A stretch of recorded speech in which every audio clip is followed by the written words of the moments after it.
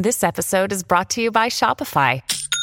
Forget the frustration of picking commerce platforms when you switch your business to Shopify, the global commerce platform that supercharges your selling wherever you sell. With Shopify, you'll harness the same intuitive features, trusted apps, and powerful analytics used by the world's leading brands. Sign up today for your $1 per month trial period at shopify.com/tech, all lowercase. That's shopify.com/tech.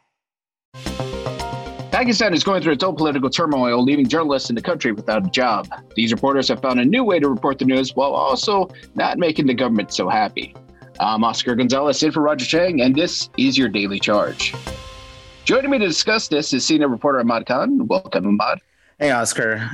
Thanks for inviting me on. So, Ahmad, give us a quick overview of what's happening in Pakistan right now. Oh, boy. Yeah. So right now, Pakistan is going through like a huge bit of political turmoil. So the previous prime minister, Imran Khan, who was like a former cricket star, helped Pakistan win like the World Cup, back in the 90s. He became prime minister in 2018 on a major anti-corruption message. And when he came to power, there was a lot of maybe hope that, he could get rid of some of the dynastical politics that that is very embedded within the country. These few families that continue to control the political situation and continue to get reelected over and over again. But with rising inflation and just an inability to maybe meet certain promises, it gave the opposition a lot of room to, mount an effort against him. Imran Khan himself, like a lot of other celebrity politicians, and I lump in Zelensky and Trump in this, I've noticed a trend in which they kind of, once they come to power, since they didn't come in with like a lot of establishment experience, they end up kind of shifting towards, getting power through a lot of push and a lot of demand in a way that can, rub the opposition the wrong way. If you look at Zelensky before the war broke out, he was losing popularity greatly because of just kind of how forceful he was being and trying to get his way. And Trump was definitely like that as well. Obviously these politicians are all different in their own ways as well. But either way, the opposition mounted a vote of no confidence against Khan, and Khan started to lose a lot of supporters in his coalition, eventually losing the votes. This then caused, a huge, political shift within the country. And he essentially went on television saying that, there's a foreign actor, a specific foreign actor who's influencing politicians to vote against me. And eventually he let slip that this foreign actor is the United States. He's saying that, the United States is essentially paying the opposition off to, change sides and vote against him. The U.S. State Department, when I emailed them, they denied having any involvement within the current political situation. And speaking to former State Department officials, they said that it's pretty common for countries to blame the United States for interfering within their elections. But whether that's true or not, the person I spoke with, she believes that it's very untrue. Still, the Khan government was never able to provide like super strong definitive proof that the United States was like actively intervening. There were like internal cables and this and that suggested the U.S. being very forceful with its rhetoric, but it was still hard to pinpoint like exact causation. And throughout all of this, it's just, it's just been a really fascinating to watch Pakistan, kind of completely go in this weird like devolution. Imran Khan is, he's been holding these like political rallies throughout the last 2 weeks that have been destroying ridiculous crowds. So it's, let's see what happens. Pakistan also has a history of like assassinating its opposition politicians. So there's definitely a lot of fear that, he was going out in these huge rallies without any kind of like bulletproof glass in front of him or anything. And, his attitude is like, hey, if it's my time to die, it's my time to die. And, there's definitely an appeal to that, I guess that bravery or whatever.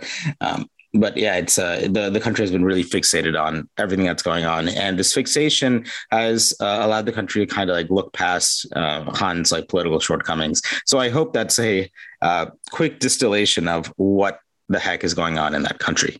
There's definitely a lot going on. Now, in your article, you focused on some journalists that steering this whole political upheaval. They lost their jobs. And what happened there? Like, how does it go about where someone that's works for a news company can lose their job because of all this turmoil? How does that work out? Yeah. So in Pakistan, like the idea of like journalists kind of losing their jobs when a new administration comes in is not anything new. It happens quite often. It happened in the Khan administration, and now it's happening under the Sharif administration. And the journalism in Pakistan is a little bit different than here in the U.S. There, it's not uncommon for journalists to be like part commentator as well and have a political slant. Whereas here, apart from maybe one or two particular news outlets, generally the newscasters try to be, unbiased or as unbiased as possible. So, it's like what happens is when a newscaster is very popular and is saying messages that don't follow, the party line, or is actually bringing up new reporting that is, against what the party wants out there, what'll happen is, the government will essentially, they'll use ways to coerce television stations to kind of get rid of certain newscasters. And the most common of ways, just like pulling advertising dollars. The government does buy a lot of ads for these news stations, whether, at the local level to, promote various government initiatives and whatnot. And, the government will just go to the television station and say, hey, we're going to pull all your ads if, as long as this person is still on the air, or at least based on the reporting and the journalists I spoke to, or, like this, like between the hours of 5 p.m. and 6 p.m., you have this particular program on, we're just going to pull ads at that point. And even in some instances, they can coerce the television station to just like completely go off the air in a certain like locality during that hour block. And then usually television stations have to make a choice, like, do we keep this person on the air and, risk losing, these precious ad dollars, or, do we just get rid of them? And for many, that at least ones I spoke with, they've really found, home on YouTube to continue their discussions, their reporting, their commentary. Now, with them being on YouTube now, these professional, reporters, presenters that were, at these media outlets, they seem to have found an audience. And I mean, are they providing good content for their viewers? It's I know in the case of U.S. independent media, sometimes they're great, and sometimes they're not so great. So how is it from the people you spoke with? I mean, are they providing the kind of news that the people in Pakistan need and want?